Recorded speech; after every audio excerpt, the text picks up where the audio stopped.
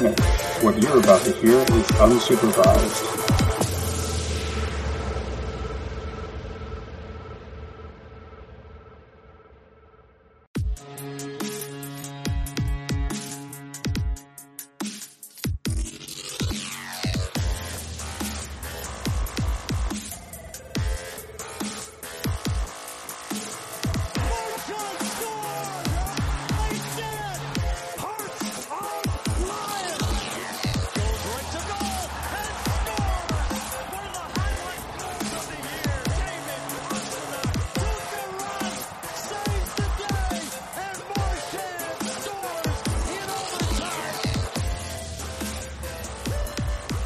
Warning, what you're about to hear is unsupervised.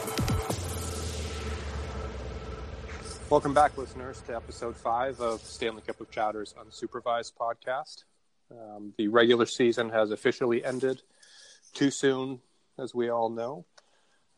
In this episode, we're going to take a brief amount of time to cover, the second round exit, as well as just sort of a recap of the regular season. But for the most part, this episode is going to be focused on looking forward, what steps do the Bruins management need to take or should they take, as well as some other topics we'll touch on today. Joining me, as always, we have Stanley Cup of Chowder editor Jake Reiser. Jake, how you doing today? I'm doing good. I know we've had a little bit of a breather between episodes, so it kind of felt good to get the emotions out, and now I'm feeling a little more settled into the Bruins off season and into the throes of Red Sox baseball. Yeah, absolutely. Definitely needed a little bit of space in between the end of the regular season and another recording. Everyone sort of processing the season ending, and nice to have a little chance to recuperate before we jumped back in. Also joining me for the first time today, we have Al Sanic. Al actually created our wonderful intro that you hear on every episode, and he also has recently started contributing to the Stanley Cup of Chowder website. So everyone, welcome Al. Al, how you doing? Gentlemen, I am fantastic. How are you? We are doing good, my friend. Yeah, I think your call of processing what happened there was maybe a little, not exactly processing, more like gripping the computer with rage. But... Speaking of rage, we don't want to harp on it too much, but we just take a couple seconds, get it out of our system. I think we can all acknowledge that there was a frustrating inconsistency from the officials, particularly in the second round. I know it drove me crazy. It unfortunately was. You don't want to talk about the refs too much. We've touched on that before, but there's really no way getting around how much of an impact it had on the series. And unfortunately, for the most part, it went against the Bruins. So it's definitely a tough break if you're a fan of the black and gold. My good friend and fraternity brother is a Washington Capitals fan, and I got a message from him during Game 2 saying, I know kind of how you feel now after round 2 with the way that calls were going against Washington. As much as they're up in the series, just the inconsistencies that he found within the refereeing, especially against Tampa Bay. Not to indict Tampa as a team overall. They're an incredible force and have really made themselves in the cup contenders, but I have to agree that the refereeing you can't avoid not talking about it, so we may as well just get it out of the way that there was so much inconsistency and so much aggravation. I think from not just the Bruins' perspective, but from a lot of different teams that haven't been happy with the way things are going, where we still don't know what goaltender interference is. It's really tough, and I feel like the NHL really has to go forward and take a deep look inside their officiating this offseason once the cup is over. I think you nailed it with the inconsistencies about for every team there. It's not just this one series that things went bad, but all across the league. I mean, even on the national broadcasting, you got Roenick and Milbury and other guys there calling out the referees all over the place. I hate harping on the refs too much because they're human. Plays happen, they're bang, bang. But, man, it's just been – that was rough. And I keep going back to, I think one of the most egregious ones was that Marchand pseudo breakaway where they got him on the hands and we're just like, not a penalty. We're not going to call anything on that. It's like, my goodness, it's tough. And it's happening around the league. So it's not like we can harp on one guy, but it's a problem for sure. Yeah, I think I like the way that Cam Neely spoke about this yesterday or the day before. We wrote about it on the website as well, but it wasn't so much, that some of the calls that went against the Bruins were wrong, because they weren't, and the Bruins earned a lot of the penalties they received. It was more frustration with the lack of consistency and non-calls. Obviously the non-call on McAvoy was the big one, the non-call on Marchand's slash to the hands. It's in the past, we got to move on. But like Jake said, it's something that absolutely has to be addressed. And if the team president is publicly saying the league needs to take a look at it, I think it's something that will probably come up at some point or another. If you're asking me, it would have been nice to have Cam or Sweeney say something during the series, but better late than never. So now that we got those gripes out of our system, we'll move on. We did just want to touch on whether or not we thought the Bruins met expectations, exceeded expectations. It was sort of an interesting year from my perspective, because as we've all probably acknowledged at some point going into the season, very few people thought the Bruins were anything resembling a contender, and maybe a wild card team, maybe just missing the playoffs, which obviously as the season went on, they were arguably a favorite to make the Stanley Cup final. So it's sort of hard to break down what the expectations were, but I'm curious to hear, what each of you thought about that. So Al, what did you think? Overall, did they meet your expectations, exceed it? Well, I think that depends on which part of the season we're talking here, from when that expectation was set. So from beginning of the season, much like you said, we expected them to be very mediocre. Again, like fighting for a playoff spot, maybe not even getting in like a couple of previous years. And then middle of the season, then when they turned it on and were the Cup favorites, you expected a lot more. So initially, yes, they beat my expectations from the beginning of the season. But once they were on a roll and they were getting scoring from multiple different lines, and they had injuries with Bergeron and your top line and everything, and they just kept scoring, they kept winning. Tuukka kept playing well for long stretches of time. If it was for a little bit, it's one thing, a month or so. But they were like 3 months where they were the best team in hockey. And so you expected something big, and to have that all just dry up in the second round of the playoffs, like that was a monumental disappointment for me. They were able to do it the entire season for 3 months straight, and then it just kind of petered. So that was a letdown. So I'd give it mixed. Beginning of the year, they definitely exceeded my expectations, but towards the end of the season, I think we were all expecting a little bit more there. I'm going to take a little bit more of a positive swing on things. As much as I agree with what you said about how they just kind of kept on scoring and kept on winning aside from everything, the fact that most of the year it felt like they were a walking triage clinic between all of the injuries amongst forwards and defensemen, David Backes, Anders Bjork, DeBrusk and Chara and Charlie, and even the barrage of injuries we heard about once the season wrapped up. Just the fact that everyone seemed to have something nagging them throughout the whole season, and yet they still perform the way they did, gives me a lot of hope for next year and the years beyond. My impressions and expectations of this team are now far beyond what they were.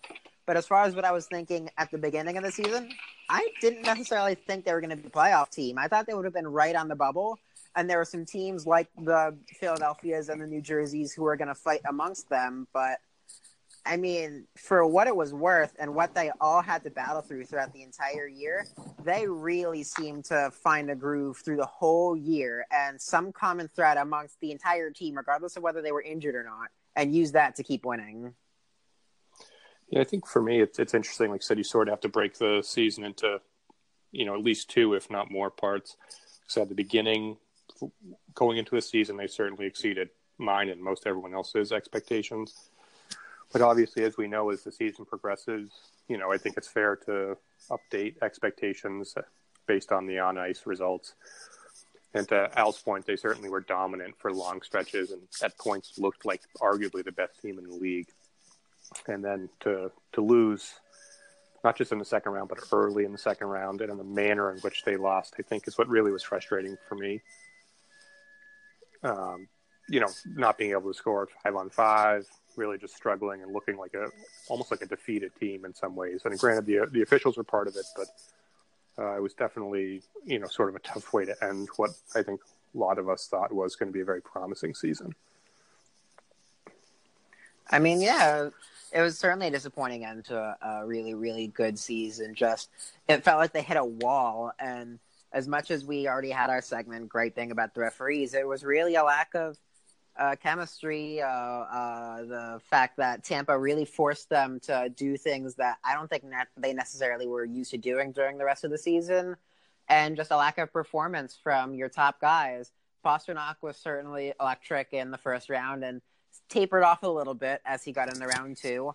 I think if you're looking for someone to be really critical about it, it's Brad Marchand's play. Aside from his antics, which maybe we'll get into later, he seemed like he was forcing every play, every backdoor pass. Tampa knew it was coming. Every time he was going to do a double move, there was someone on either side of him ready to check him off the puck. His moves became old, and he's a phenomenal player in his own right, but if you see that someone's defending what you're expecting to do, you got to adjust, and over the course of 5 games, he just didn't adjust. Yeah, I think he was playing hero puck there a lot. He just wanted to take it all himself and make the fancy plays and be the man, and he needed to play a little more loose and a little more team-oriented there. It's interesting when, season ends, there's always sort of the retrospective looking at who could have performed better, or who struggled or whatever. And I mean, when a team goes so long without scoring 5-on-5, it's not just one player, but obviously your highest paid star players are the ones you look to really make an impact when you're going through those stretches like that. And Marchand's a great point in case in that although he scored a high number of points, the last couple of games there too, he didn't look right. I mean, he was turning the puck over, and so it's from a box score standpoint, he made an impact obviously, but it certainly wasn't the Marchand we're used to hearing about. The other one for me too was Rick Nash. I've been on the record quite a bit and writing and on Twitter about that. He was acquired to be a difference maker for this team, particularly in the playoffs, which is an issue in its own right and one I've written about. But the short and sweet is he really wasn't any sort of a difference maker for them in the playoffs, which was frustrating given what they gave up for him, and that he seemingly got a million chances every night and just couldn't, bury the puck. So it was certainly a couple players you can look at, but at the end of the day, you win as a team, you lose as a team. And, at a certain point, you have to give credit to the team across the ice as well. And Tampa Bay is obviously a very, very skilled team, and they executed their game plan really to perfection. So tough loss, but it is what it is. So we've talked about sort of a quick recap of this past season, which despite earlier than expected ending was definitely a very exciting one as my first season covering the team, which has been a great opportunity. So we wanted to shift gears a little bit and start looking ahead to the off season. The first thing we wanted to talk about was really what's next. What should Don Sweeney or Cam Neely's next move be as we move into the off season? If you had to place a priority on, one move or one aspect, what would you be looking at if you were in the front office, Jake? I think something that we discussed about before is signing a backup goaltender, and whether that's Anton Khudobin or someone else. I would prefer Khudobin over anyone right now, but just making sure that you have a backup goaltender, because you have a lot of pieces in place right now. And with your focus being on youth, there are lots of guys you're going to be able to call up to fill holes in the forward core and holes in defense, and guys like Bjork coming back from injury. I think you'll have a lot of pieces there. Backup goaltending, it's either Khudobin or Zane McIntyre, and I don't think Zane has proven himself well enough. So I would love to re-sign Khudobin and go from there. It's funny, when we were sort of prepping for this, and I asked the question about, what would the first step be? All three of us were in unison on the backup goaltending being an area of importance. And it's interesting because if you peruse social media, you'll see that, getting a top defenseman seems to be the topic of the day for everyone, both in media and fan perspectives as well. And while that would certainly be quite the feat if they could land a legit top pairing, defenseman, I think the much more reasonable course of action is signing a backup goaltender. And for me, I think the answer is pretty obvious. I think it's Anton Khudobin, but we'll see how that shakes out. And Al, I know you sort of felt the same way about the backup goaltending being an area of importance. Oh yeah, I'm all on the Dobie train. Who let the dobe in? We all know that Tuukka Rask's workload is a huge part of how he plays towards the end of the season. There's that magic number of 60 games where if he's over that, he tends to do pretty poorly in the playoffs. And if he's under that, he tends to do decent. Hence the 2013 Cup run when they only had, the lockout shortened season, and he played fantastic. I don't think he played poorly in this postseason, which could be credited very much so, I think, to Khudobin taking a large chunk of the games from him this year and just helping lighten his workload. So I think that's where you start. Looking at the unrestricted free agents that we could potentially acquire this year, there's not a whole lot in terms of defensemen. John Carlson's your big one. He's a right shot, and he's going to be looking for a huge payday. Some other stuff that I've read is that the next highest guy on the depth chart for defensemen is Mike Green, which doesn't excite anybody. He's old, he's not as old as Chara, but he's getting old. He's sort of a one-trick pony, and I don't think he'd be a good fit here. Other than that, the names I saw were Calvin DeHaan from the New York Islanders, Ian Cole of the Columbus Blue Jackets, John Moore of New Jersey. I don't know any of these guys. So I'm assuming that they're not fantastic pickups, and they're not going to be that top pair like you said. If they can go for a top pair defenseman, great. If not, I think Khudobin's got to be your guy. We got to keep Rask fresh, and I think that pays dividends. His strong play is what led to us having a really good regular season as well. See, this is where I'm going to chime in here about your conversation on defensemen, and I think you bring up a few interesting points. They're clearly not going to be able to afford John Carlson, not with the amount of guys that they're going to want to re-sign in the future out of their prospect pool. Guys like Jake DeBrusk and hopefully Anders Bjork and Danton Heinen, who will all command at least a few $1 million in the next few years in cap space. A guy who you brought up, who you said you don't necessarily know, but I happen to know pretty well, is Calvin DeHaan of the New York Islanders. And I actually think he would be a fantastic fit as a second-line forward, or a second-line defenseman, someone who could maybe take over Adam McQuaid / Kevin Miller's spot along with Torrey Krug. He's not the flashiest. He didn't necessarily eat a ton of minutes when he was in New York, but he's young. I think he's got a lot of potential. He's a big, physical, sturdy defender, left-handed shot. I think his presence would fit really, really well. And he was injured for most of the last half of the season, so I think he'd come at a good discount, too. I think the situation is right, and I think his type of play would be right for the Bruins. Yeah, it sort of all goes back, like I said, to, with whatever the first or highest priority offseason move is going to be something that, is feasible. I agree. I don't want any part of John Carlson or Mike Green, or Calvin DeHaan is an interesting name, but I think if they're going to acquire, really a top defender, it's going to be via trade, I assume. For me, I think what the front office is most likely looking at is, like I said, solidifying, having a backup goaltender going into next year, because it seems fairly obvious to those following the team that there isn't anyone in the pipeline who can step in at the NHL level if Dobie walks. And Khudobin himself has repeatedly expressed an interest in staying in Boston. I think the question becomes, can they agree on a shorter term and a salary that's amenable to both, which I think they will. And I'd love to have Khudobin back. I think he's a great fit for the team, and just personally like talking to the guy in the locker room. He's a fun guy to be around, and hopefully they get a deal done. Sort of staying on topic, but shifting gears a little bit, in addition to figuring out that backup goaltender role, there's also a number of restricted and unrestricted free agents that Sweeney and Neely have to make decisions on in the coming weeks.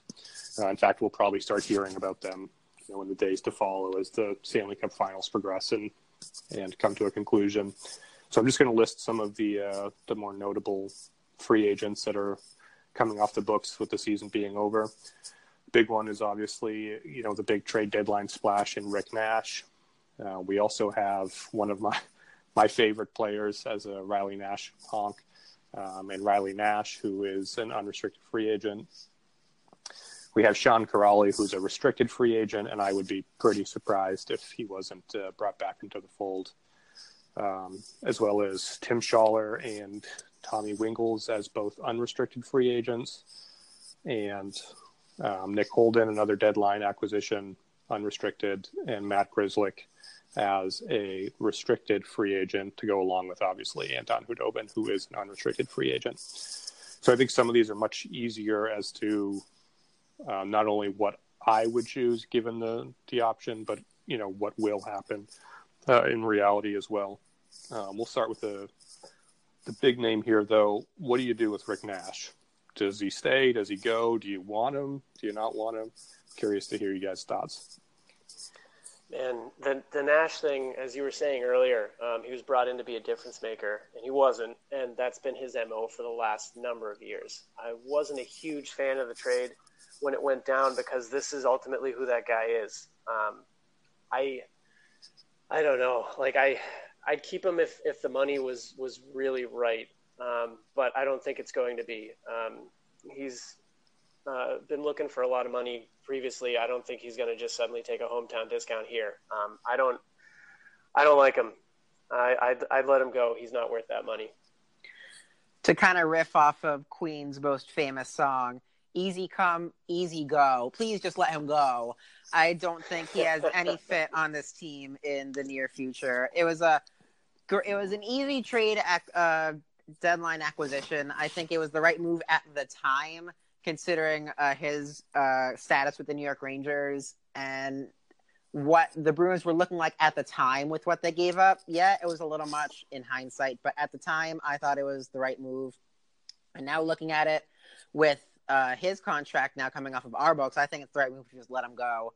I think if Don Sweeney really wants to uphold the "we're going with our youth movement" type of mentality, you got Ryan Donato waiting in the wings. You got Anders Bjork, Jacob Forsbacka Karlsson down in Providence, a few other prospects down there as well. Austin Zarnik for sure could be fighting for a spot. There are way too many names to be fighting for spots, and I think filling it with a 33, soon to be 34-year-old guy who's going to probably command at least $4-ish million. He's going to take a big hit, but it's not going to be pretty. But I don't think it's worth it for the Bruins right now to sign him. And you got to take a look at what you have in your pipeline. Yeah, as any of our readers, listeners, or even fellow writers know, I feel very strongly about the Rick Nash trade. I have since the start. I've taken quite a bit of heat for writing that they overpaid for him, and that he wasn't really the guy I would have went after. I was pretty much fully on board the trade for McDonough thing, which obviously didn't happen. But I don't understand why the team gave up assets.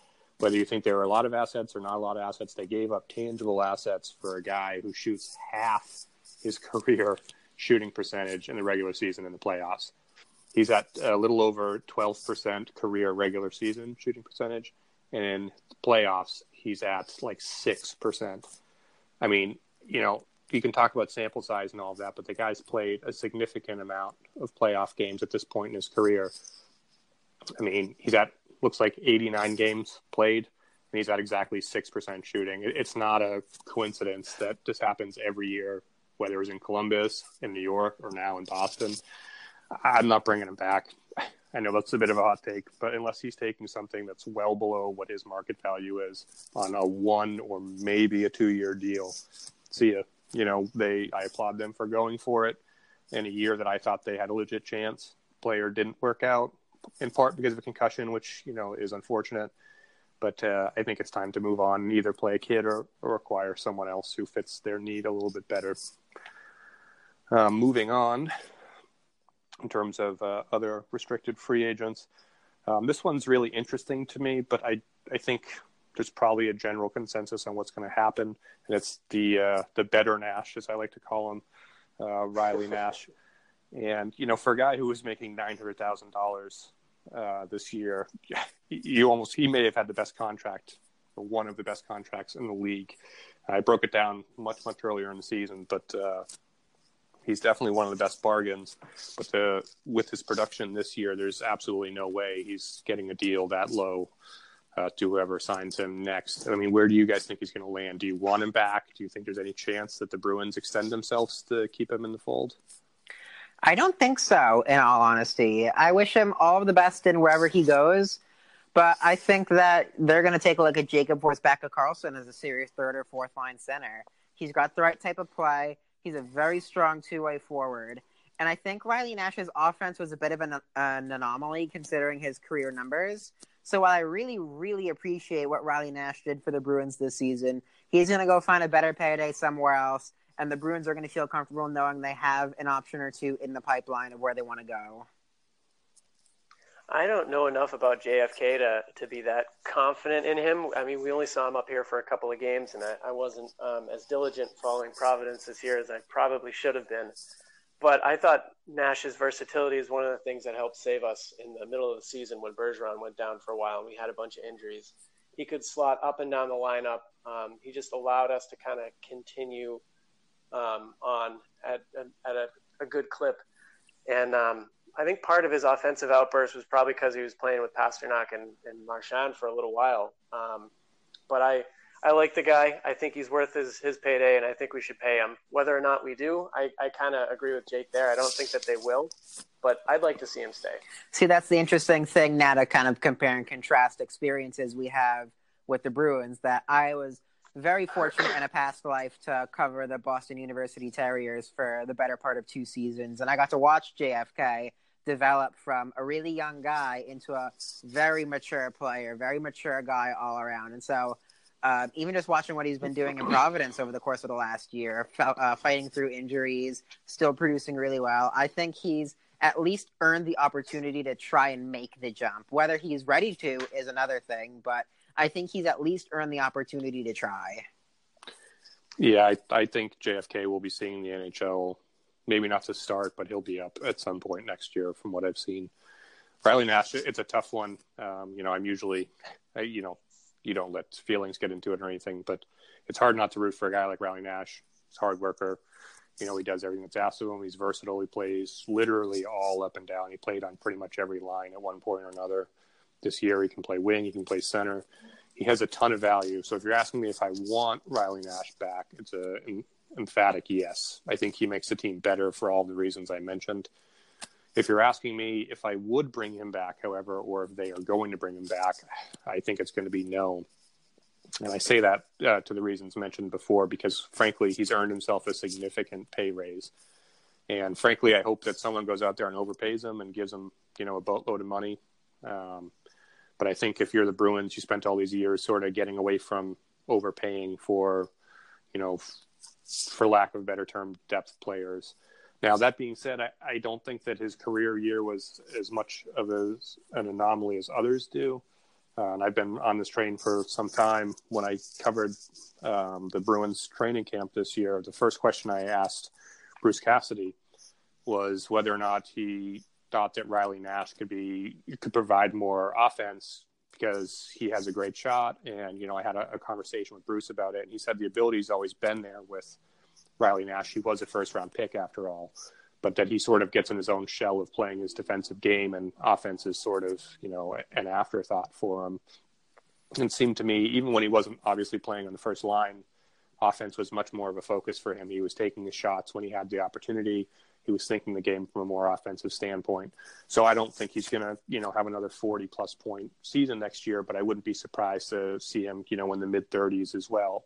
Looking at his shooting percentage, he did have a career year at 13.3%, but he's had years of 11, 11.6, 11.8. I mean, so I don't think that it's, I don't know if it's going to turn into a Chris Kelly situation, to use a Bruins name, but wherever he ends up, I hope he lands on his feet. Wish him the best. I really enjoyed covering him this year, but like both of you said, I think more than likely he's going to sign hopefully a long-term contract with someone else and get a pretty significant pay bump in the process. Not to get off topic too much, but that's such an interesting moment you had with Bruce Cassidy to talk with him about Riley Nash. I don't know if you guys have any like favorite moments, whether as a Bruins fan or as a part of kind of covering the season, that you guys have overall that you hold in high regard. Yeah, I mean, I certainly have a few. I've mentioned before, this was my first year covering the Bruins. If you're ever talking to me, you can ask me how I stumbled into this, but it's certainly been a pretty cool opportunity to cover an NHL team and some of their prospects as well. And there's really a lot of things I could go to here. Having a chance to interview someone like Zdeno Chara was definitely a highlight for me as a fan of the game and as a fan of, his Hall of Fame career. But the one that really sticks out to me is, being there in the press box for Bergeron's historic night earlier this year, scoring all those goals with the hat trick. And it was just a cool atmosphere to be there, whether you were in the stands or you're in the press box. Like I said, as a fan of not just the Bruins and the NHL, but hockey in general, I think that Bergeron's really one of the best things about the sport. I think he's a great ambassador for the sport. And it's just a really cool moment to be there, to be able to write about it and see it live. And for me, that was pretty high up on my list of things from this year. I haven't spent a whole lot of time with Stanley Cup of Chowder yet, so I'm hoping to get more involved in that next season. So I haven't exactly covered the team, but from a fan perspective, winning another Game 7 was awesome. Like, I felt pretty nervous going into that game. I think the last Game 7 we were in was against Montreal in 2014 or something like that. And I remember walking into work that day, and my buddy said to me just like, hey, this is Montreal. It doesn't feel right. And there was just a sense of dread. But something about this one, it felt different going into it, and actually being able to pull it out and kind of stick it to Toronto for a second time in a Game 7 was awesome. And one of my favorite goals of the season was DeBrusk's net drive game there that really kind of capped it off for him. I think it was Jake Gardner. He did he pivoted the wrong way, and he gave DeBrusk kind of the lane on the outside. And I remember watching him swing to the outside, and I didn't think he had enough of an angle to get in there on net. And I thought if he did go in and try to push it on net, he wouldn't have any kind of a shot. And not only did he go in on net, but he put off a good shot, and he squeaked it in 5-hole after getting destroyed by Gardner in the process. And I didn't even think it went in when it initially happened, but it was just that was one of the most exciting moments for me. Like, that capped it off that we were going to win that series. Yeah, and he just totally lit it up. Neither did Jake. He admitted he had no idea that the puck went in. He just heard the crowd go wild, and that's a great pick. Being in the press box, obviously you're not there cheering for the team or anything like that. But again, as just a fan of hockey and you watch these kids progress and grow. He was a force in the playoff. That was just a cool moment. I mean, it's maybe not if you're a Toronto fan, but if you're a fan of any other team, that was definitely a great highlight. What about you, Jake? There's got to be some stuff that stuck out to you, I'm sure. Yeah, it's not to say that it's not as fun in the press box, because there are certainly some fun moments that you have. It's been difficult for me to get up there because in January I moved to New York City. So it's been a grind, but I had the opportunity when the Bruins were in New York, the game that Tim Schaller just absolutely destroyed Henrik Lundqvist. That was my second favorite goal of the season. I loved it. I was at MSG for the morning skate. I'm very fortunate that the Bruins media and PR guys were very forthcoming in letting me join for that morning. And we were waiting for Bruce Cassidy to come out and speak, and we're all kind of sitting around, us and a few members of the media, by the entrance to the visitor locker room. And this happened to be a Wednesday night rivalry game, so the NBC team is there. And out of the corner of my eye, I watched Doc Emmerich walk down the hall, and he's got a big grin on his face, like, oh man, what's going on? And he steps up in front of the Bruins backdrop that they have during press conferences, and he gets the media's attention. He's like, excuse me, I have something to say. And everyone's looking at him. And all he says is, I have breaking news. Eddie Olczyk has just bought the Boston Bruins. He's not in Boston or New York right now, but he'll take questions via a phone call later. That is all. Thank you. And with the biggest, stupidest smile on his face, just walks away without another word. And everyone is just like laughing their ass off. I thought it was so funny. Just, it's little different moments when you're members of the media. So things like that just make you laugh and realize that we might be critical of this team sometimes, and we might all take it a little more seriously than we should, but you can still have fun too. Yeah, absolutely. And on that topic, I don't know if they're listening or not listening, but I do just want to give a quick shout out to the Bruins PR staff. They are great to work with. They're always accommodating. So if you are listening, thanks, Brandon, Travis, Sarah, and crew. Always great working with you. We appreciate the opportunity. And like Jake said, it is a different ball game when you're covering the game. You know, there is a part of the media, but there are a lot of memories and great opportunities that come with that, getting to know players and even just seeing, you know, people. I ran into Phil Esposito the other day. You know, Phil was like, a legend, obviously growing up in my household. And it's just cool, little things like that.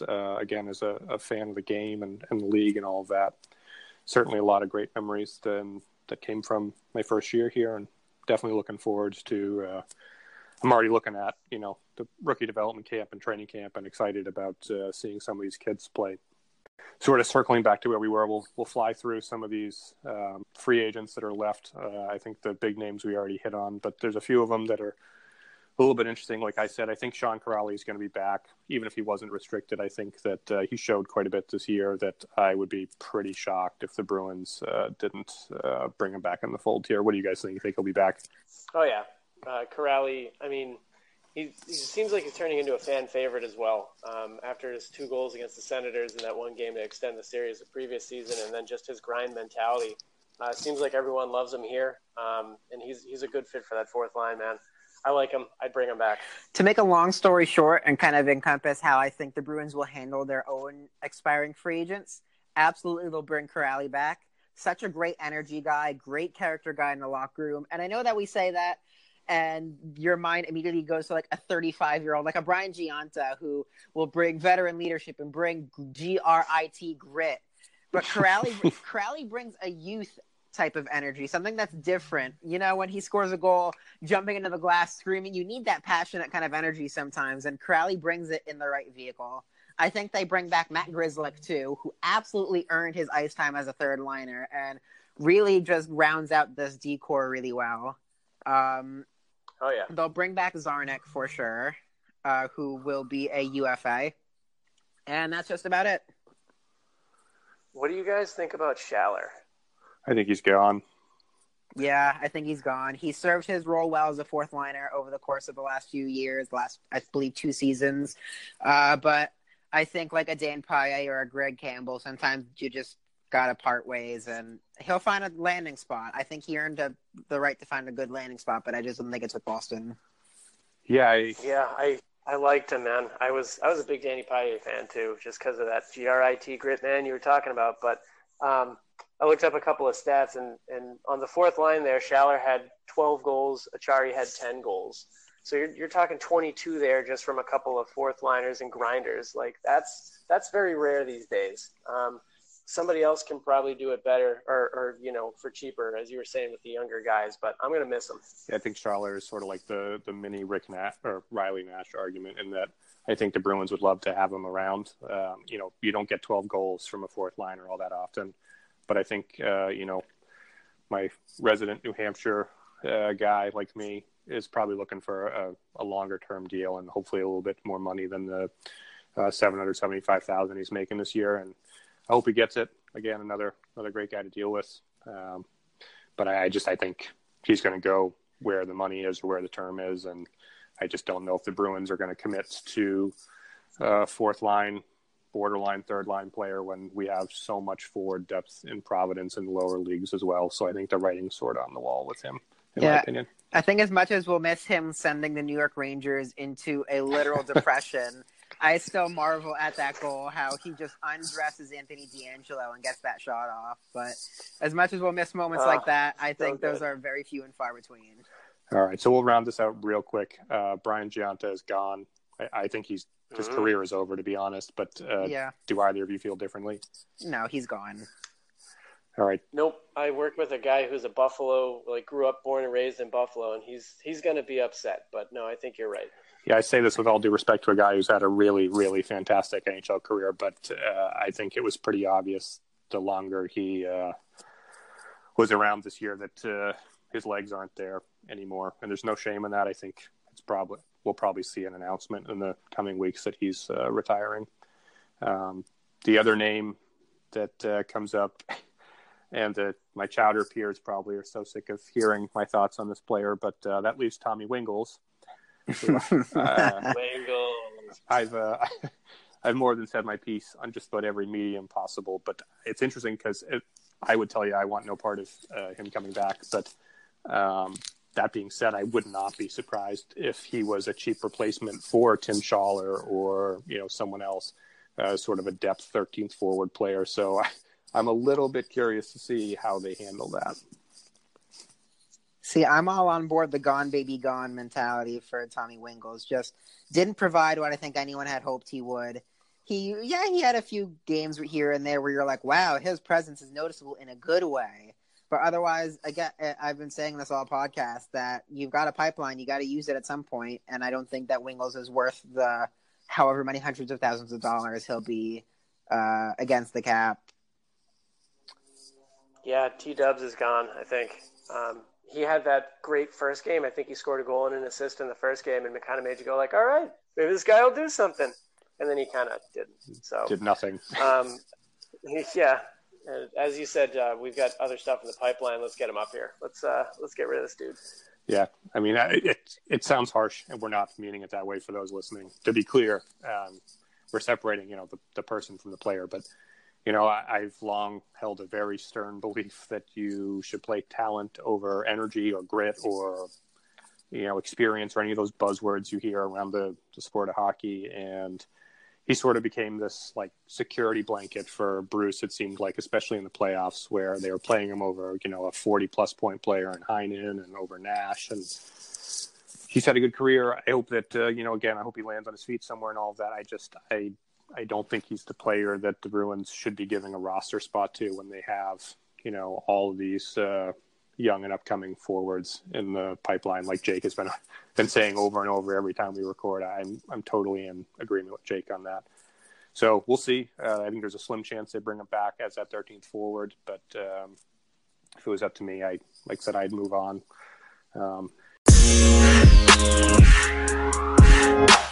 One thing that has been blowing up sort of in the Bruins hockey Twitter world here is, or really in the hockey Twitter world altogether, is this these comments from the Hurricanes ownership and leadership saying basically that everyone is available other than Sebastian Aho. And we would be remiss to not touch on that a little bit, as it's sort of the hot topic. For Bruins fans, while there's some pretty great forward depth that could be acquired potentially, I think the focus has really been on who the Bruins could get as a defenseman from the Carolina Hurricanes. The big name has obviously been Noah Hannafin, played in the area and all of that, but there's also, they have a really great defensive core. They have, a local kid in Pesci. They have, a really criminally underrated player in Slavin, in my opinion. So, one, do you guys think that these rumors, as they are, really make any sense? Two, is there any chance of this happening? And I guess three, if you had to pick someone from Carolina, who would you go for? First off, I have to agree that Jacob Slavin is definitely an underrated guy and someone that the Bruins should definitely take a look at. Looking at the state of the Carolina Hurricanes franchise as a whole, they're pretty much in flux. They haven't been satisfied with what they wanted, so they got rid of Ron Francis at GM, and Bill Peters left as head coach. You've got, I believe, Rod Brindamore now as their head coach, and Lord help me that they did what they did as general manager, going internally rather than some great prospects outside the system. But I think that they want to shape things a little differently, so I think that it's entirely doable. It's a matter of how much the Bruins really want to give up at this point.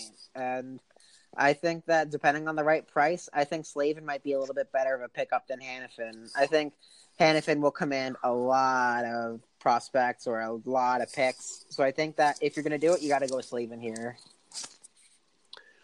I'm not too far removed from that manner of thinking. Hannafin's the hot name in the stud. He's still got some growing to do, which might be a couple of iffy years around here, but he's going to take a lot more to get him. Slavin was one of the few guys on the Carolina D core that actually had a positive plus-minus. I think he was only a +1, but, I mean, some of the other guys were like -22, you know? So he held his own in that respect. He'd definitely be a cheaper buy. It also depends on what you're going to have to give up to get guys like this. I mean, if you're giving up, you're probably going to have to give up a player or a Krug or maybe like some other forward of some sorts. And I don't know if that's worth it at this time. It depends on how much you value Krug and those kinds of guys on it. And where will Slavin slot in? You're a second line D pairing, maybe that might be worth it if he's going to be on your third line. I don't know. It depends on what they're asking. Yeah, I mean, obviously that's the big thing. For me, I've been doing a little research on this even before we thought of it as a topic for the episode. But a couple points on that is Hannafin is the big name, the sexy name, if you will. But the Bruins are really in a cup window here for the next 2, maybe 3 seasons, depending on who you ask. I mean, Chara's 41. And even though he's a cyborg, he can't play forever. And then Bergeron and Rask and Krejci and everyone aren't getting any younger. So the Hannafin thing, if you're building purely for the future, makes sense. But right now, I don't know if he is, a top pairing guy. He's sort of like, it's a bad comparison. It's not perfect, but he's sort of a little bit, he's a more offensively minded Carlo in that he's young. There's some upside there, but it may be a while before they really reach their potential. To me, Slavin's the guy. He's their number one defenseman. He's more in a McDonough sort of role for me, where he obviously has some offense to his game, but he plays heavy shorthanded minutes. He can play on the power play. He does everything. So if you could acquire him, you're looking at he could be a Chara replacement or could play on a pair with McAvoy. He can eat up some of those minutes on the power play or at even strength, leaving Chara to do his damage on the penalty kill.